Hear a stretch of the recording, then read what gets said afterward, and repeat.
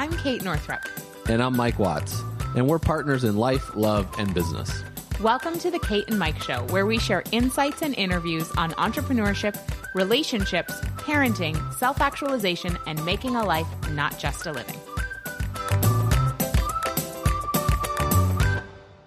Hello, and welcome to the Kate and Mike Show. This is Kate.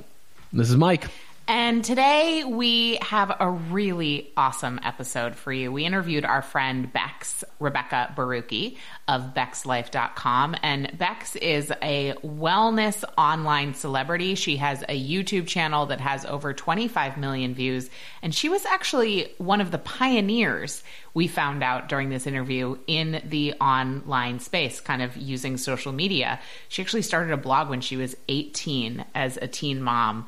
In 1999. In 1999 or 1998. Yeah. Like, it's been a long time. Bex is a mother of 5. She lives with her amazing husband on their 8-acre homestead with lots of rescue animals in New Jersey. Bex has been featured on the Lisa Oz show. She had her own television show called Got Zen. She is a wellness and meditation and yoga and fitness expert and nutrition.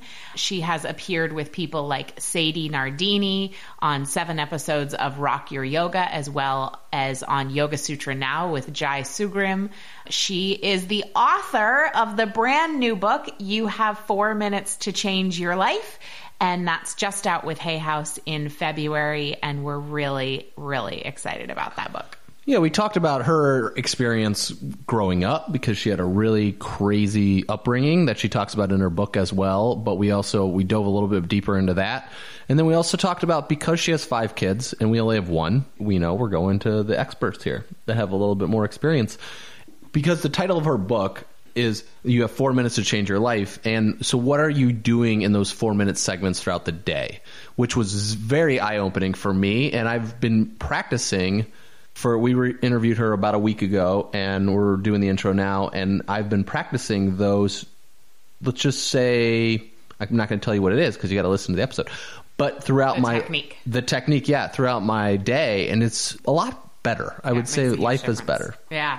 So we talked about death and dying in this episode. We talked about new moon sex rituals. We talked about how to keep your sanity as a mother and an entrepreneur. We talked meditation and how to meditate when you don't like to meditate, and all kinds of amazing things. You're going to love Bex. She's freaking hilarious. She's really wise. Enjoy the episode. Hey, Bex. Hello. Thanks for being here. I'm Kate, and I'm Mike. And this is the Kate and Mike Show, and we are so excited to be here with our friend Rebekah Borucki, a.k.a. Bex of BexLife.com, talking about how amazing she is, her incredibly long eyelashes, her beautiful skin tone, and her new book, You Have 4 Minutes to Change Your Life. Simple 4-minute meditations for inspiration, transformation, and true bliss. I'm really psyched you're here. Thanks for coming. I'm so psyched I'm here, and I love the Kate and Mike Show. I wish that you guys could just call and Skype me every single morning because I'm laughing so hard already just from our pre-podcast talk. Well, the last time you and I talked, it was like it set off the greatest tone for my day. You interviewed me regarding the book, actually, for one of your bonuses, and I was like, man, that was the greatest conversation. I wish we lived next door. So, Bex, you have 5 kids, a farm, an international global wellness business. I mean, without sounding totally trite, I'm going to ask you the question, how do you do it? Well, like I was saying before we hit record, I meditate a lot. I spend a lot of time taking care of myself through meditation and finding those quiet times throughout the day. I also cry sometimes. I'm into all the release. I yell. I was yelling earlier because it's a snow day here today, and 4 of the 5 kids are in the house, driving me crazy. And I do a lot of allowing. My practice is really, besides the tools, it's just to take it as it comes, process in the moment, and take everything one step at a time. That's how I do it, basically. I love that. I do a lot of allowing. Yeah. So allowing means, like, can you talk more about what allowing means? Because you just described it a little bit, but let's go deeper. Allowing is void of judgment. It's practicing curiosity instead of judgment. So Okay, so yesterday, my bank lost a $10,000 check. That was dear. awesome. So they lost a check. And the old me would have gone into a tailspin of anxiety, worry, panic. What does this mean? How is this going to affect me? How is this going to affect my retirement? I would go into this whole thing of like future tripping. But it was like, instead, I find out that the check is lost. And I say, all right, what is this going to hurt right now? Like what is this really going to affect directly today? And what can I do about it? And what is completely out of my control?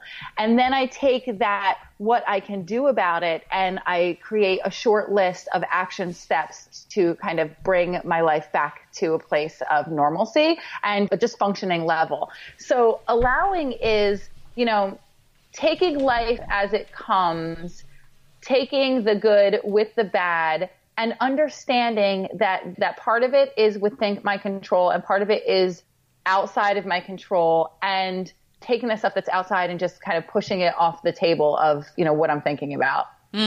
So that's a great image. So, and then I'm still feeling a little nervous about the check. Sorry. I was a little shaky telling that story.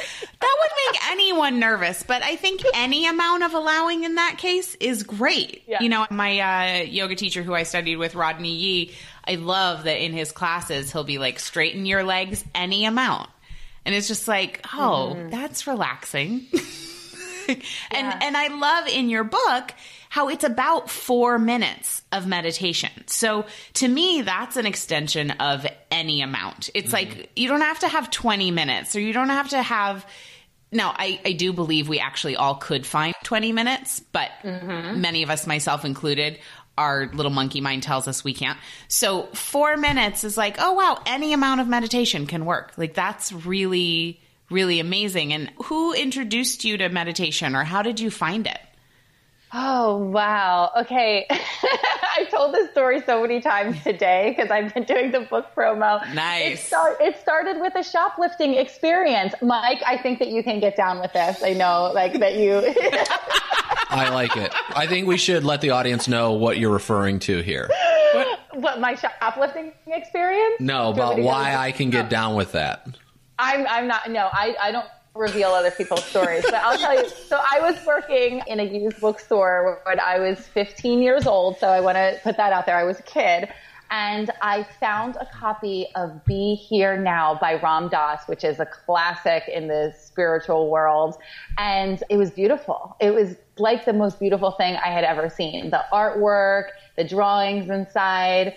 It really spoke to me. So it spoke to me and said, take me because you don't have the money. And I stole the book.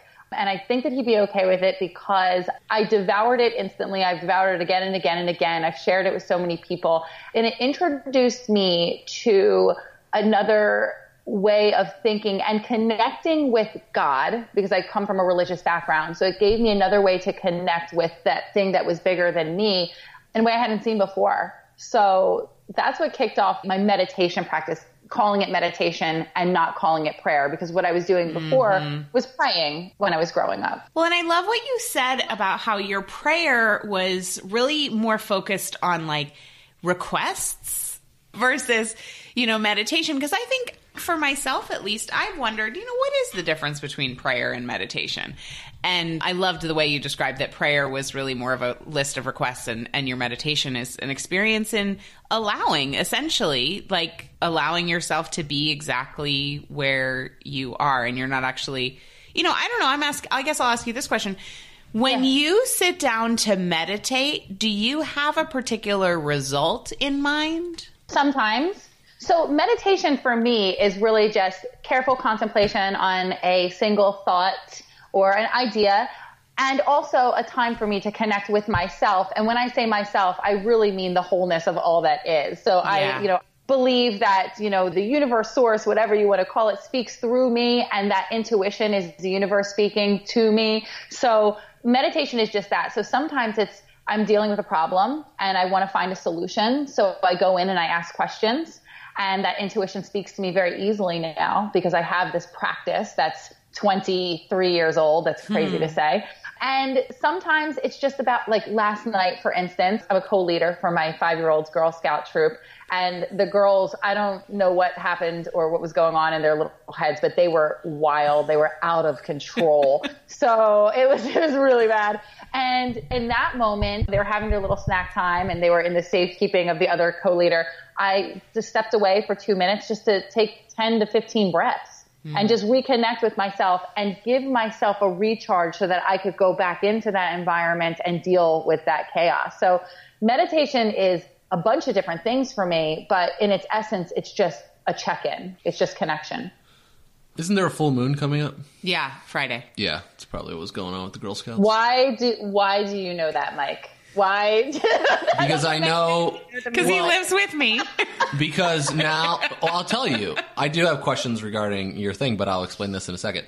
Every full moon, it's like 2 days before the full moon hits, right around when the full moon hits, and then after, Penelope's sleep is horrible. Like it's really, yeah, it's crazy. She goes wacko. So I started realize, like, and then now the conversation Kate's been having a lot about, you know, to women, entrepreneurs and business owners about paying attention to your cycles and your bodies and going through all of this stuff that she's been talking about. And frankly, what Kate's mom's been talking about for like 40 years, you know, so it's like now I've been in this circle for a long time and realizing what the moon and cycles, etc.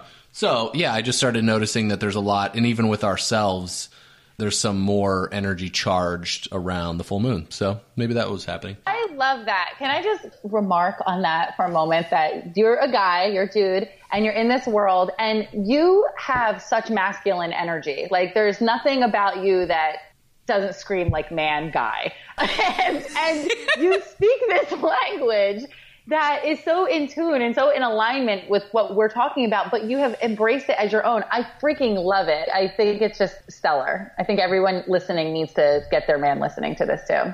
Thanks. For that. I just do it to, you want to know why I do it? I'll tell you the core. You know how there's a deeper why for everything? To get some? Yeah, it's all about sex. My husband too. Yeah. I started learning about good to know. I started learning about astrology, and I'm not like that. I don't know anything about it, but just like Virgo and like learning these terms when I started dating and realized like women were talking about this a lot. And I'm like, maybe there's something to it. So people would always, you know, be in the conversation. So I'd always be engaged to learn more about what someone else is about. So that was a long time ago. But then now I actually find interest in it because it does affect, you know, the more I'm learning about it from like what Kate's been talking about recently, and then also Kate's mom, it just has to do with like how we're functioning. And then the 365, 24/7 mentality that we operate on right now is like not sustainable for life. We get burnout, it's too much, you know, antioxidant destruction to our body, not antioxidant destruction, oxidation to our body, destructions to our cells. So, and just realizing her from that perspective. So, but yeah, the core reason why is I love my wife and I want to still be with her. So, well, I have to tell you that a mutual friend of ours shared this like abundance manifestation new moon sex ritual with me recently. And I got my husband, Justin, on board. So we'll be doing that. And it finishes, like the last day is on my book launch day. So I'm really excited. Wait, I want to, can you share with us what it is or email me? I will email you. Okay, great. Yeah. Wow. We can link it up in the notes, people. It's intense. It's really intense. So okay, we'll read it and then we'll decide whether or not we can discuss. We're not. We're going to put it in the notes. Yeah, you got to share it. Okay, great. KateNorthrup.com/podcast. It'll the New Moon Sex Ritual. You can do whatever you want with it, but we'll at least link it up. We've just given everybody like you're right. Yeah, a carrot, and it's like, oh, we have this carrot, you know, like. It's PG-13. It's okay. Yeah, of course. It's just the steps are very intense, and I cannot wait to hear your results. So. Okay, that's so fun. Yeah. Thanks, Bex. I mean, I've read 50 Shades of Grey, all three of them, so it's... Oh, my gosh. I hope if it has to do with a whip, I'm not doing it. This is going Hi, Mom. How are you doing? How you doing, Michelle Watts?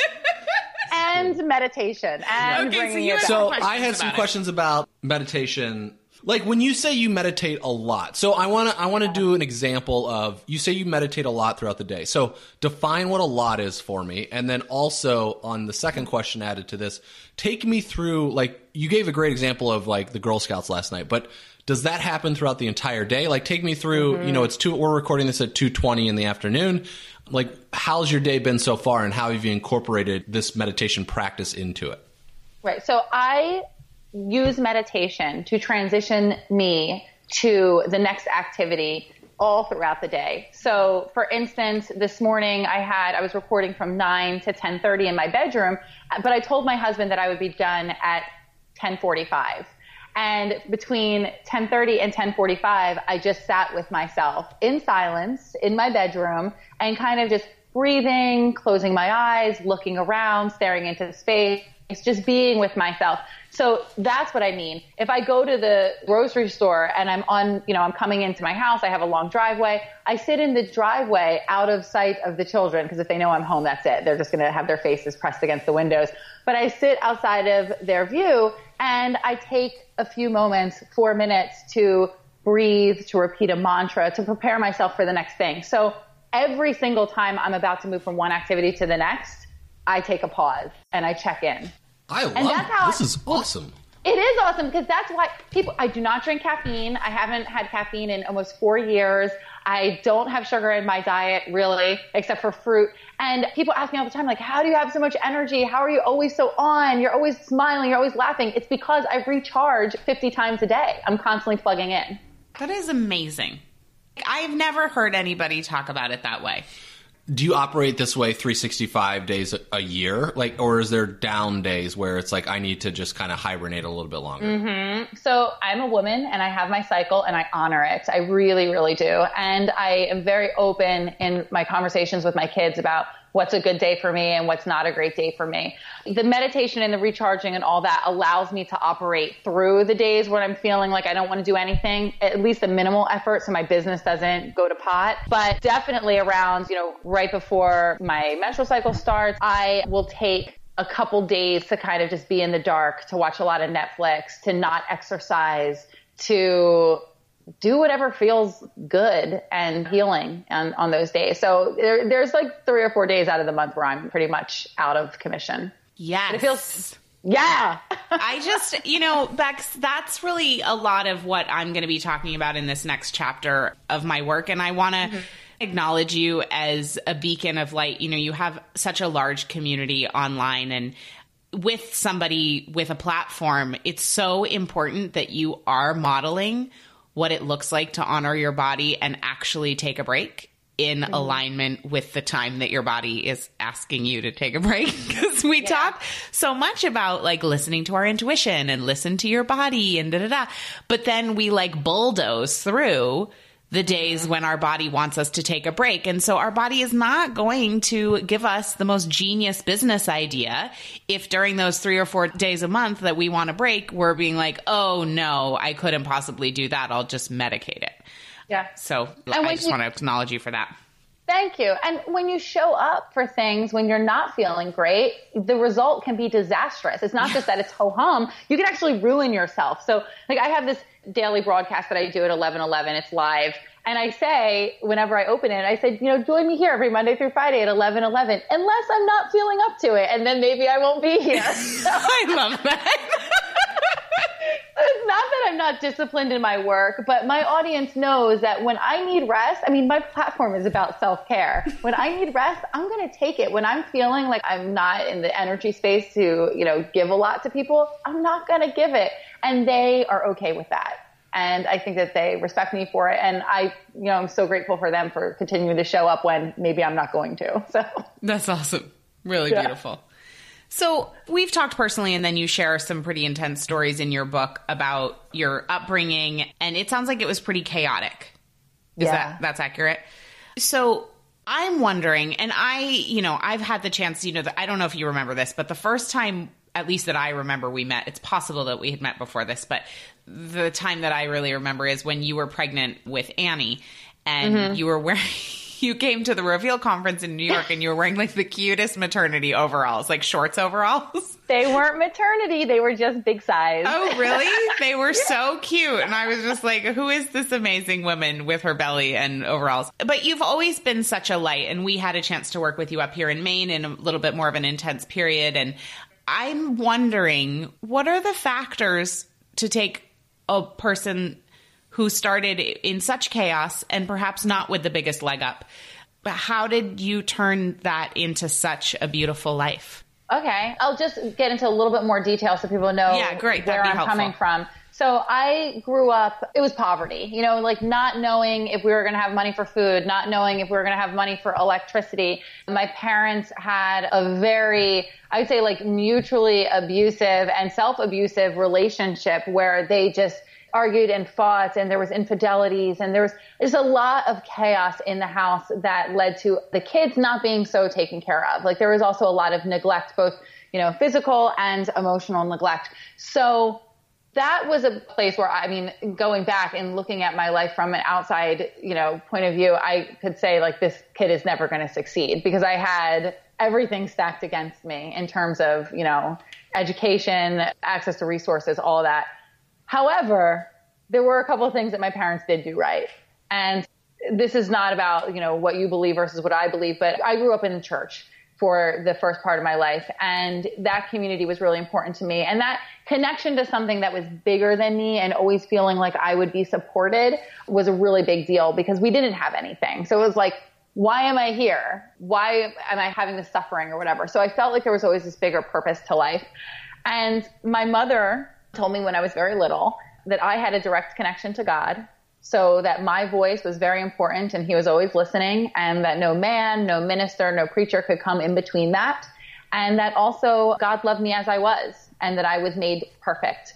So I took that to heart. Like I believed it. I was a little girl. And throughout my life, even through times of, you know, having feelings of very low self-esteem and, you know, not loving my body so much and being rejected by my peers at, you know, different points of my life, I at least knew that in my quiet, alone time, I was able to connect with this source of all that is, and that he heard me and that my voice mattered to him, and that also I had something to give. So from the time I was a little girl, I wanted to be a motivational speaker. I don't know how I got that into my head. Yeah. That's awesome. I used to watch talk shows and study talk show hosts, and Montel Williams was one of my favorites when I was little. So I followed his career path. I did a lot of studying about him. And because I knew I had something to say. I knew I had this truth inside me that needed to get out. And I mean, I remember being 8 and feeling this way. So that has allowed me to show up even when I didn't feel so great about myself. Yeah. Because I knew that the biggest somebody, you know, loved me so much. So what an incredible gift to be given that lesson when you were such a little girl. Like, that's really pretty profound. And I think about that, you know, for the parents listening. Like, if we could teach our kids one thing, it's that they have that direct connection to something bigger, and that no one can ever come in between that or take that away from them. That's really profound. Yeah. Cool. Yeah. And that allows me, like, when I'm, you know, big and roly and poly and I'm going to a reveal, you know, a reveal event with all these beautiful women who are beautifully dressed and put together. And I'm like, I have nothing to wear because I'm so huge. I'm like, F it. I need to be there. I need to connect with my people. And I just put on overalls and I show up. Well, you know? And what's so amazing is, like, of course, that's how you remember it. How I remember it is that you were like this freaking goddess in overalls. And I was like, she is so cute. Oh. So, you know, our own self-perception is always pretty different than the big perception. Yeah, definitely. I mean, overalls are a good look. They are. Can we say? Who's God to you? Oh, well, you know, from my upbringing, I still, when I say and hear the word God, I still picture that guy with the beard in the sky. Like, that's just my automatic, you know. But isn't that Jesus? Like, no, isn't that, it's like Old Testament God with like, it's not. Well, in my, like, because I was raised Catholic and we went to Catholic church and stuff, and I guess there was a dude on a cross. That's Jesus. Mm-hmm. That's Jesus, but he looked like Jesus. But there's a different guy. So right. I grew up in an evangelical church, and we were not allowed to have any images of Jesus anywhere. So we didn't do like the the crucifixion thing. We didn't do pictures of Jesus. So it was really just the talk about God and the images that I got from TV. So that's the image, like the, you know, Old Testament, you know, God coming out of the sky with his finger pointing down, Michelangelo, all that stuff. So that's who I see. But what I truly believe and what I know to be true now is that God is us, it's like all of us together, we're like this big puzzle or we're this big tapestry, and fit together, the wholeness, that is what God is. It's all consciousness. It's all love. It's all that is, even the stuff that feels really crappy or stuff that we don't understand. And I take that responsibility as being a tiny piece of God very, very seriously. So I say to my audience, like, we're all just tiny gods in skin suits. And that's the way I really feel. And I feel like we're here to connect with each other, to kind of bring that wholeness together in a way that we can see it, that we can feel it, and kind of magnify it, because we're so separate right now. But when we get together, awesome things happen. That's the energy you feel when you're in a room and you feel uplifted. So God, to me, is everything. It's everybody. It's every animal. It's every plant. It's, it's my poop emoji pillow that I showed you earlier. It's like all the things that bring joy, all the things that brings me smiles. It's everything. Yeah. I love that. It was a rainbow poop emoji pillow. It was. Yeah, it was. We should clarify for sure. For sure. It's critical. So, Bex, I do find you to be incredibly wise, and I love following you on Facebook because A, you're prolific, B, you're funny, and C, you share amazing things, like the post that you recently shared about parenting. And about like throwing away all the parenting books, all the sleep books. You don't have to go read that post, but can you share your parenting philosophy? Because you've raised 5 kids, so you definitely have some experience here. And you were raised in a chaotic home where maybe you would have done some things differently. So I think you're a particularly great person to share on that particular topic. And since Mike and I are still very much in it with our little one, I just can't hear enough from you about parenting. Well, I'll say this. First of all, I am still in it, right? Yes, you are. I'm raising 5 children. And I think the most important part of that post, or my message as a parent, is that I am an expert at parenting, but only these 5 people. Winona, Cal, Jack, Summer, and Annabelle. I am expert level on these kids, and I'm always learning from them. But I think I got it. And that's important to understand when you're looking to anyone for parenting advice, is that, maybe this works for them and it might not necessarily work for me.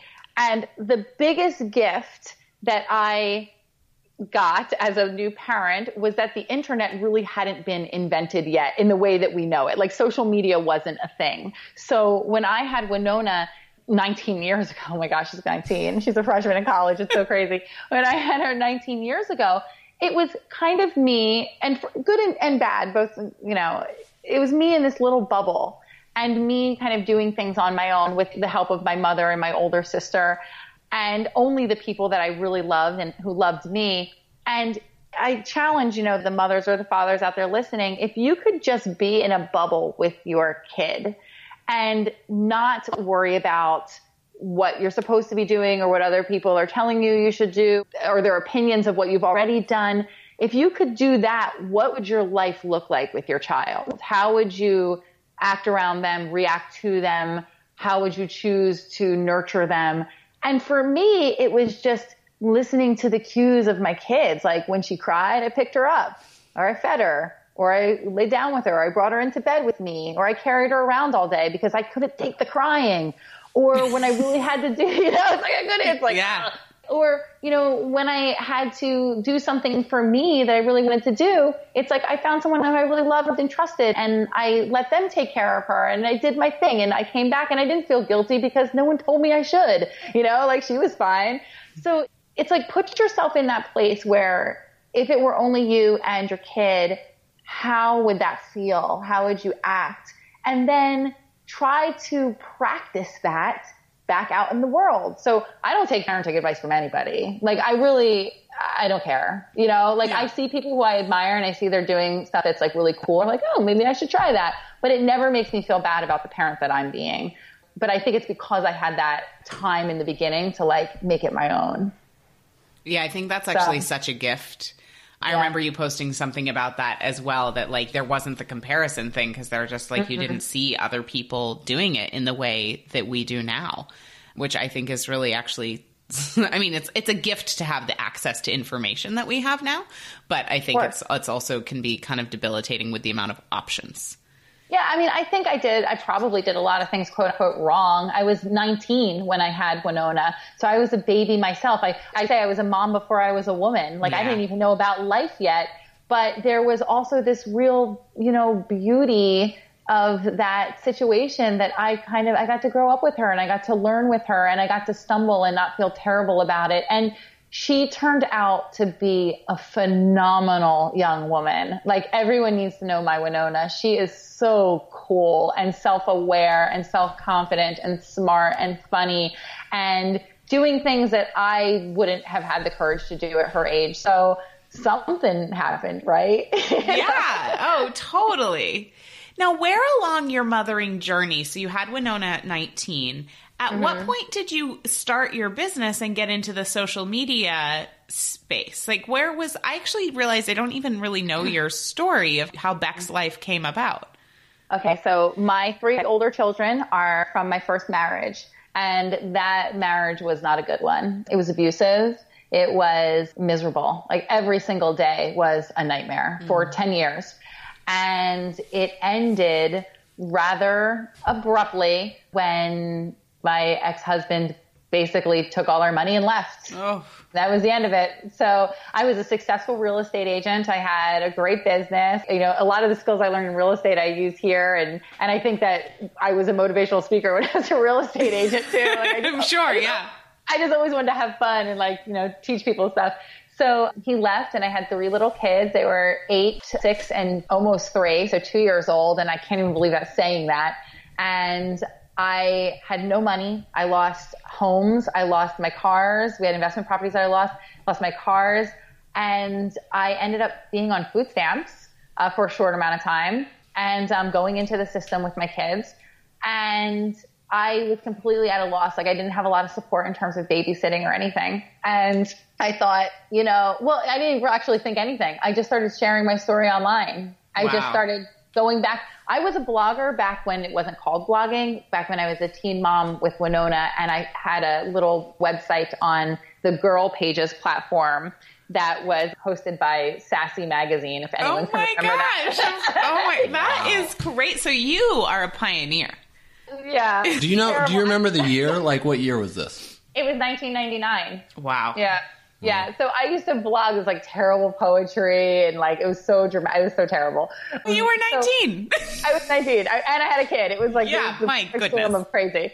So I went back to that, sharing online. I was on MySpace. I was telling little stories. I used MySpace to kind of write little short stories about my day and try to inject humor. And it just kept growing and growing, and talking about my fitness journey and talking about and I used fitness as a way to manage my anxiety and my depression when I didn't want to go back on antidepressants. So I started just talking about fitness and slowly just opening up again to this idea of community, but on this very large scale.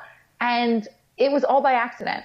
It was 100% unintentional. And, because we worked together over that weekend, you can see that my business is a lot of accidents.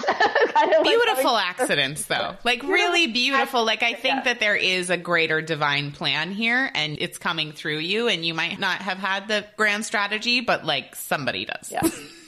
Yeah. Somebody does, and I'm trying to tap into that so that I can apply it, in a more strategic way. Yeah. Well, and you are. I mean, it's amazing to watch. And then what happened after that? Yeah. So, 1999, you were writing, and then how did it take us down the timeline a little bit? So YouTube, I posted my first fitness video on YouTube in December of 2009.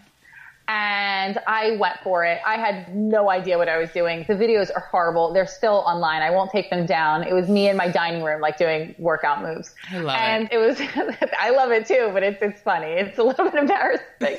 And I just kept putting myself out there in ways that I look back on, were probably really scary and might have embarrassed some people, but I had this desperation really to succeed because I'm wholly unemployable. I'm not a good employee. I hate schedules, but I also had 3 little kids that I had to support, and I didn't want to be in the system. I didn't want to be someone who wasn't independent and doing for herself. So I joined every contest, signed up for every free class. I ended up winning YouTube Next Trainer. It was a program where they gave me a scholarship and advertising and camera equipment. So it was $20,000 worth of stuff. Yeah, I got a lot of press and publicity for that, which was great. And about 2.5 years after my first YouTube video posted, I got the offer for my television show on a wellness network. And that was for me being a hustler, showing up and being a background yogi on other people's shows. And then when the executive producer came in, I'd be like, hey, I have a YouTube channel too. And, Nice. all that self-promo. So I think really when you get to know me, and I think you guys realize, I really love life. I love living. I'm so grateful for this experience, and I want to soak up every moment, and I will take it even when it feels like it's not mine. So I'm big on self-promotion. I'm big on putting myself out there. I'm big on having experiences, and I don't really get embarrassed. I really don't care what other people think, because in the end, it gets me to a place of more joy. I just want to feel joy. That's it. I love it. And I love to laugh. Motivational speaker complete. So, wow, that was a lot. That was awesome. Sorry. Regarding self-promotion, question about that real quick, because I know a lot of folks, because, we have a network marketing business just like you, and people don't want to put themselves out there, right? So when it comes to self-promotion, it seems like, and I think this comes from the stories you just shared about your life, like you had 3 kids, so you had to do something. Like there's nothing stopping, right? It's like, so like, how do you take that? Like, what's your mindset when you go into this TV show and you see these executive producers? Is that how you got the book with Hay House? Like, what is your philosophy when it does come to the self-promotion stuff? It goes back to the lessons that my parents taught me. Like, we're all equal. We're all, not to talk religious talk, but I think people can get on the vibe of this. We're all children of God. We're all equal people here. Like, nobody's better than another just because you had the luck of being born into a better situation or you're prettier or whatever. I look at people as my equals, and I definitely have high regard for the efforts people have made and the accomplishments that, that they've accomplished. But I can't find the words. But with respect, I go to that person and say, hey, you with this thing that I like and admire, here's the thing that I have that I think I can offer. Can you help me? So, and I'm not embarrassed to do that, because I do feel a fellowship, a sisterhood with other people. I feel like everyone's really like an extended family. Like, you're my brother, you're my sis. So that gene or that thing that keeps people from putting themselves out there, I don't have it. Because, and I'll tell you the real story. The real story is that I watched my parents, who were tragically damaged people. Like, they came from very, very tragic situations in their own lives. And I saw these 2 people who were incredibly talented. Like, my mother had more artistic talent in her little finger than I will ever be able to cultivate in my entire life. My dad was a master craftsman. He was a great writer, songwriter.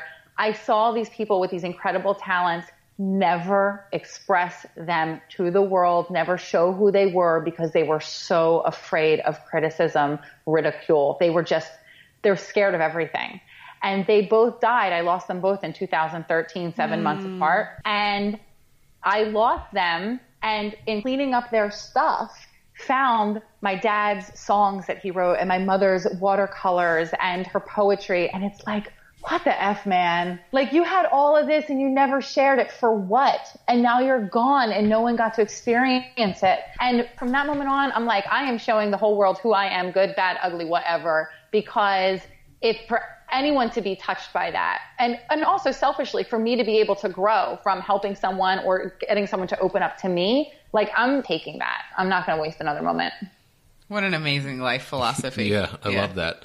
And one thing for the listeners to point out, that from a self-promotion perspective, because you talked about, you said, like, I'm going to go up to these people and, here's what you guys are doing and here's what I can offer. We get this a lot from internal emails sent to us, or I hear just from people or our friends, all this stuff. Like, folks always want, like, people of, like, I don't know if the right word, like influence, but that have like a website or a blog or something like this. They go and try to get something, like they try to say, hey, Bex, this is Mike. I can help you build your, it's where it's trying to take something from them. I have a product and I want your audience, right? So it's like, if I come to you and say that, that's weird, right? Instead of you, the way you've done this is much more where you're of service to this client and this person, and then they see that it's respectful to say, like, you're really showing value here, and it's a value exchange, really. So what's happening where instead of the fact, and that's why it's worked for you, like just that sentence that you used, you know, it was amazing. So I think it's really important that if we're in this world to work together with other individuals in business and stuff, and just keep in mind, like, it's a value exchange, right? You're going to get something. Like, you have a lot of people on your YouTube channel subscribers. So if I'm featured on your YouTube channel, or I ask to be featured on that, it's also like, what can I bring to your audience is going to be beneficial as well, instead of just put me on your YouTube channel because I'm awesome. Yeah, I'll tell you the practical application of that and how it worked out with business is I had this YouTube channel, and there were a lot of people coming to me, and, you know, you see it sometimes in telesummits and like different, you know, things that people put together where they're just like, you know, they ask what my numbers are. They ask what my newsletter list numbers are before they even know what I actually do. So I know that they don't value me at all. And so for me, what I wanted to do, and I have a value exchange with my audience too. Like, I owe them stuff because they show up for me. Just their presence is them giving me their time. I have to pay them back. So I found the people that I loved and I admired and I trusted, and I asked them to come onto my channel for the benefit of my audience with no obligation. It's just, I want your wisdom. You bring it to my platform. I will share you with my people because I owe them something, and it all works. And from those relationships over the years, it's like I was telling Justin last night, my husband, and I could have cried saying it. Like, I put down my computer and I said, I love my friends, and most of my business colleagues are my friends because I love them. He goes, why do you say that? And I said, because, you know, I'm putting out this book. I have no idea what I'm doing. And it's like, I can't stop. I can't even keep up with the requests. People coming in saying, how can I help you? You know, like, what can I do for you? And it's all people that I've, you know, had on over the years or I've worked with over the years. And I think that spirit of really giving, trying to add value to the world has come back to me tenfold. I mean, it's amazing, the outpouring of love and help. So you are an absolutely perfect example of that, because you are on my radar, well, from Reveal, but even before then, just like as somebody who literally knew everybody. It was like you were always like, you know, you're just like always there. Not at necessarily events, but, you know, in a good way, you know, it's like, oh, well, she's at all the things and she's in all the stuff. So it was just really cool to start to get to know you a little bit better and understand that. But you are such a shining example of adding value and doing it from the purity of your heart. But then also what I love about what you said about like seeing other humans as brothers and sisters is that you have a perception, which of course our perception is our reality, right? Because that's what we're creating all the time. Yes. You have a perception that we are all as human beings standing shoulder to shoulder with one another, that there's not a one up, one down relationship anywhere. And that's so revolutionary, especially just like in modern times, that I want to ask everyone listening to think about right now a relationship in your life, whether it's with someone you admire, somebody you want something from, you know, somebody you work with, a friend, even a family member. Think of a relationship where you either see yourself as one up or one down. And I would invite you to change your perception and ask what would happen if, like Bex, you saw yourself as their sister, their brother, and you stood shoulder to shoulder. I think that's a pretty revolutionary way to see the world. Yeah. It is. I mean, my husband is a celebrity music photographer, so I'm around celebrity a lot, and it allows me to kind of, in a business sense, see how I want to act and see how I want to show up for people. Because I'll say this, that the most well-established celebrities, the biggest ones that he's worked with, like Lenny Kravitz or John Lithgow or Rihanna, they are the most grounded, gracious, polite, on time people, professional people. And it's kind of like the people that are just coming up that show up 4 hours late with an entourage, and, you know, it's like their poo don't stink. So I learned a lot from that, but I also learned we did a shoot with John Lithgow for a Broadway play that he was doing, and I produced the shoot for Justin. I was helping him out, and John brought me into the kitchen. We were in an apartment in New York City, and he brought me into the kitchen, and he started asking me questions about me and the kids and what I do. And he was just genuinely interested in me as a human being. And it was such a nice conversation. And it's like, okay, it reaffirmed my belief that we are really just people and we are all equal, no matter your bank accounts or your status. And it was really nice to have that exchange and to have that belief affirmed. And it gives me the confidence to go out and say, okay, I'm not as popular as, Rihanna, but I have something to say and I have value in this world. So, yeah, that's really cool. I love it. I love that. I have two more questions. Okay. And then you I don't know what you got in your arsenal. Oh, I have, okay. I could go on. I mean, unless I have you guys so much. two more specific questions. I have one more I for sure want to get to. So you've been through this. We're going to backtrack a little bit regarding, I guess we haven't really talked about the book very much, huh? That's okay. Well, my goal when we have authors on is to have people fall in love with you because then they'll automatically get your book. Now, I'm not worried. The book will take care of itself. I just want to chat with my friends. So let's have some fun. Buy the book, people. Buy the book. Yeah, but buy it. Yeah. You have 4 minutes to change your life. Yes, you do. Is what it's called. You have 4 minutes to get on Amazon right now and buy that book. Yes. You can talk about if you're offering anything with it for people that sure. purchase or anything like that and what they get. So that we'll do that at the end. So from one thing that I see with a lot of business owners and entrepreneurs that I've worked with, there's a lot of our story that we carry with us for a long time, and myself included. And so you come from my family was not abusive. My parents were not abusive. I didn't have that. My ex-husband was not abusive, towards, I you didn't have an ex-husband? No, surprise. Wow. No, Learn something new. The story that you have shared with us today, I have two questions with this. Is number one, it sounds like, and I could be wrong on this, is how you've processed this to continually and not have it be your story of holding you back.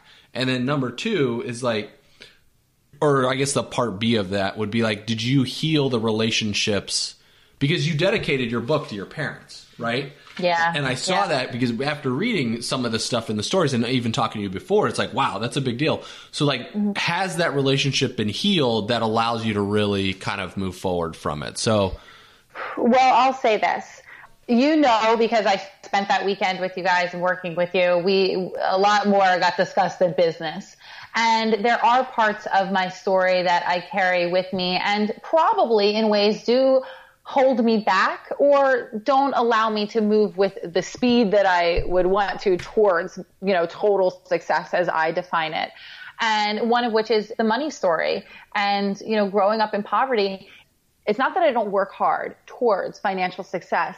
It's that because I can't see, I could have never imagined for myself a financially abundant life as a child. It's hard for me to even see now as an adult. So I have fantasies about financial success, but if you were to ask, are you actually going to get there? I don't know if the answer is yes. I don't know if the answer is totally I can actually see myself, at my beach house on an island, with my beautiful boat or whatever, and being able to shower my kids with gifts and all that good stuff and grandkids running around. It's a fantasy. So the stories are still there and I allow them just like I allow everything else. It's just, they'll dissolve or not dissolve in time.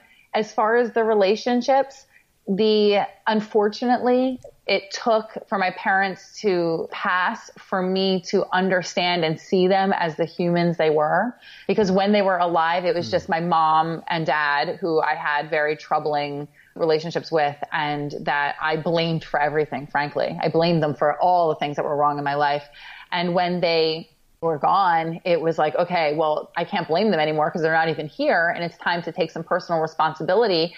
And in my own healing and seeing how I was so vulnerable and I was so, quote unquote, messed up in this world and how I was still so confused and I didn't have it figured out, I got to look at them and go, oh, that's what was going on. They were people that had stuff.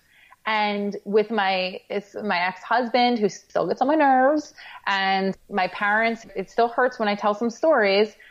I can at least take myself out of that pain and look at it objectively and go, they're just human beings having a human experience and hurting just the same as me. And while I can't always hold them close to me, I might have to keep them at an arm's length. I have to have compassion for them. And there is a forgiveness aspect that doesn't necessarily lead to total healing or total, like, you know, embracing them, but I do forgive them and I can move on from that. So thank you for being so honest about that answer. That. And I do want to point out that you did say, and the only reason I asked this question because you said earlier in this episode, and I heard this a while ago on a podcast that I was listening to, and I can't remember what it was about, but they said we always get on our parents for all the bad stuff, but we never acknowledge them for what good like the good parts. Yeah. Right? You said about a half an hour ago or so, you were just like, what my parents did do well was this. And I was like, that's such a much more profound way to look at it and very insightful. That's the only reason I asked the question. Thank you so much for... Well, I can tell you as a parent, I hope that that's the way my kids look at me. And that has making, you know, as they get older and they become teenagers and I can see like what exactly they're going to be saying in therapy, like not joking, like, and they can, I can totally see what Winona's going to say about me in therapy. I hope that there's a bit of forgiveness and a bit of compassion there when she's telling the stories about how my mom was crazy and she freaked out about, you know, my room being a mess or whatever, that she also sees me as a human and said, but she was trying really hard and she did her best and she showed up for me and she loved me fiercely and she taught me some good lessons. Like, I want that for myself. So I have to extend it to my parents. I love that. And one, you know, in your book, one meditation stuck out to me that's really relevant here, which is the 4 minutes to finally close emotional and physical wounds. Yeah. Which seems really applicable here. And for listeners, I want you to know that, you know, Bex has a 4-minute meditation. Each chapter is about a 4-minute meditation for a specific area of your life. So there's to accept your body as a chapter, heal your relationship or attract the one you want, cultivate gratitude, abundance, and service. There's all the different areas of your life are really covered with these meditations. And I just wanted to point that out because I really like books that are kind of, I mean, I don't know if you would call your book this, but I like books that are kind of prescriptive in a way that are like, I'm having this problem. I can go to this chapter. That's what I want. Yeah. I wish I was like, my fantasy was to have it like on a spiral bound kind of like notebook thing. Yeah. So you can actually just flip it open and leave it open on your nightstand and just go to the thing you wanted because that's what it's for. Yeah. That's when you create the workbook. Exactly. Oh, please don't give me more work. Please. I know you guys love to work. It's not, you don't have to do it right now. Do it in one of your 4-minute meditations. But now I'm going to, because that's what happened that weekend. I spent the weekend with you and I had never had the courage to like make my own product or do my own thing. And I went home like a furious lunatic and wrote a 57-page ebook and created a program like immediately. You have that effect on me. It was impressive how fast you did that. I don't know that we've ever given anyone a suggestion and had them take action that fast. No, you didn't even sleep because you stayed at our house and like you woke up in the morning. 5 a.m. and we were having breakfast and you were like, opt-in done, landing page done, thank you sequence done. I was like, whoa. And this frankly is like goes back to everything. This is why you've created what you've created. Yeah, because you friggin' take action. Yeah. There's no fear behind it. But also in the way that you approach business is so whole person, which is not something that I have experienced before. You know, like I go to the person who's left brain, I go to the person who's right brain, and I'm sitting in a room with you guys. And so we talked about my business and what was going well and what needed to happen. But you also talked to me about my money stuff and my childhood stuff. And it was amazing. And it just opened. Once you see it, like, here's the thing. You don't have to be fixed to be able to move forward and create awesome things. Because I am definitely not someone who is totally fixed. I am in process of my healing.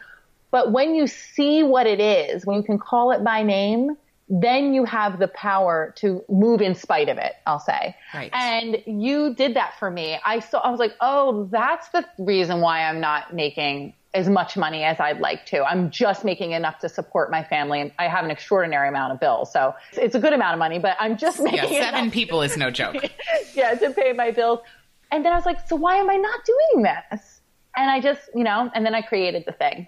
I didn't have to be perfect to create the thing. I just needed to see what was holding me back. That's all. That's huge. Yeah, it's huge. And how relaxing is that?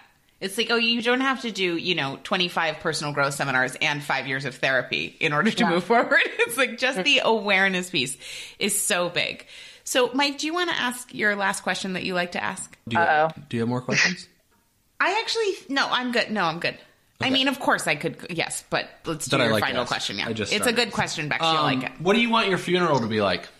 Oh, I love this question. Oh, it's so juicy. Okay, so I'll tell you this, and I've been talking about this a lot lately because one of my girlfriends lost her father in October, and she has been very publicly talking about grief and how she feels grief should be like dark and terrible and like crying and wailing and all, and that is totally cool if that's the way you grieve. And because I had the experience of losing both of my parents, very close together, I got to see the different ways to grieve and how I grieve. And with my father, who was sick for a long time, 7 years with cancer, his memorial was so fun because it was a celebration because we were ready to let him go and he was ready to let go. So we had country music and I wore cowgirl boots and like a mini cowgirl dress, and we talked about him and laughed and showed family pictures, and it was just this really nice get together. We had it in the back of a bar. And with my mother, which was a little bit, my dad didn't even drink, which was ironic. He was sober his whole life. So my mother, it was sudden and it was shocking, and we cried and we wore black, and it was like a very traditional funeral, and that was so appropriate for what happened. So with mine, my hope is that I'm giving a very long answer, but I love this conversation. With mine, I hope that I live a very long life. Like I want to be like 120 in good health, God willing. And I hope that at my funeral, there's a lot of people telling a lot of really embarrassing and funny stories about me. Like, remember when she did that and that was so crazy? And I want them to come as they are and wear whatever feels comfortable. I definitely don't want people wearing black or being sad unless they are, and then they can do that. And I want really good food and alcohol if people want to drink, because I like to sometimes. And I'm thinking about these things. And I definitely don't want an open coffin. I want tons and tons of flowers and like wild flowers and bright, bright colors. I just want it to be a colorful like a real celebration of the things that I loved the most, that I really, really loved. And I just love all the things. So I want all the things at my funeral. Maybe a life-size unicorn that I'm lobbying for, that I really want for my front yard. Like, I want all the things. So I'm not afraid to die. I just want to live a really long time. And when I pass, I hope that I have the opportunity to look back and see all the people I love and even people I like together and talking about me, because that's what I love the most. That's so good. This is awesome. That's so good. What a fun question, Mike. Yeah, we asked Marie Forleo this, and she said that she has it written in her will. How her funeral is going to be. She has it written in her will. Yep. Of course she does. Of course she does. I know. But we should do that. Because I do want a life-size unicorn. I think that would be amazing and give people a chuckle. That's genius. You should definitely have that. Do you have a horse on your farm now? I don't have a real horse, but if you drive through central New Jersey, rural New Jersey, you'll see these like fiberglass statues of horses in people's front yards. I don't know why they're there. And I'm currently searching on my local message boards to buy one, because I do want to put a unicorn horn on it and set it back in my woods as kind of like a little peekaboo moment on my property. So anyone listening, feel free to contact me if you have a lead, because I really want this. And you want this like life-size horse, not like a pony size? No, like full size. Okay. Big horse. Got it. This. Okay. All right. We're putting it out there. Yeah. So, Bex, do you want to tell us about the book and anything that people should know about the book and getting it? I have really fantastic bonuses for everyone who buys the book. You can find them at bexlife.com/book, and I'm sure you'll have that in your resources. And that is BEXSLIFE.com, right? No, there's no S, honey. It's just Bex, BEX Life. Oh, yeah, like Thug Life, but with rainbows. So it's BEXLIFE, like Bex Life. Right. And .com/book. And I have amazing bonuses. Kate participated in one of the bonuses, and it's it's one of the best interviews I've done. We had so much fun that day. We did. And I put a lot of heart and soul and work into these bonuses. I would say as much as I did into the book. So it's a great value. Yeah, go there and pick it up and say hi to me on social media, because I live for the internet. I think it's just God's gift, and I want to, talk to everyone who reads the book. Amazing. Well, Bex, you are just a joy. I love you. You're so much fun. I learned a lot during this session, and I'm really grateful you joined us. Thank you so much. You guys are the best. I'm sleeping over next weekend. Okay. That's awesome. Pajama party. We'll go on a date. You can watch Penelope. No, you gotta hang out with her. No. Well, you could come for 2 nights. You guys are the best. Oh my God. Okay. Amazing. Thanks, Bex. I'll take Penelope. You're awesome. Alrighty. Everyone go to bexlife.com/book and get this awesome book. You have 4 minutes to change your life. Bye. Lots of love. Ever feel like you're constantly doing things but aren't able to carve out the time or energy for the things that really matter to you? Mike and I want to share our top 5 tools for making a life, not just a living. To learn what they are, go to katenorthrup.com/tools. See you on the next episode.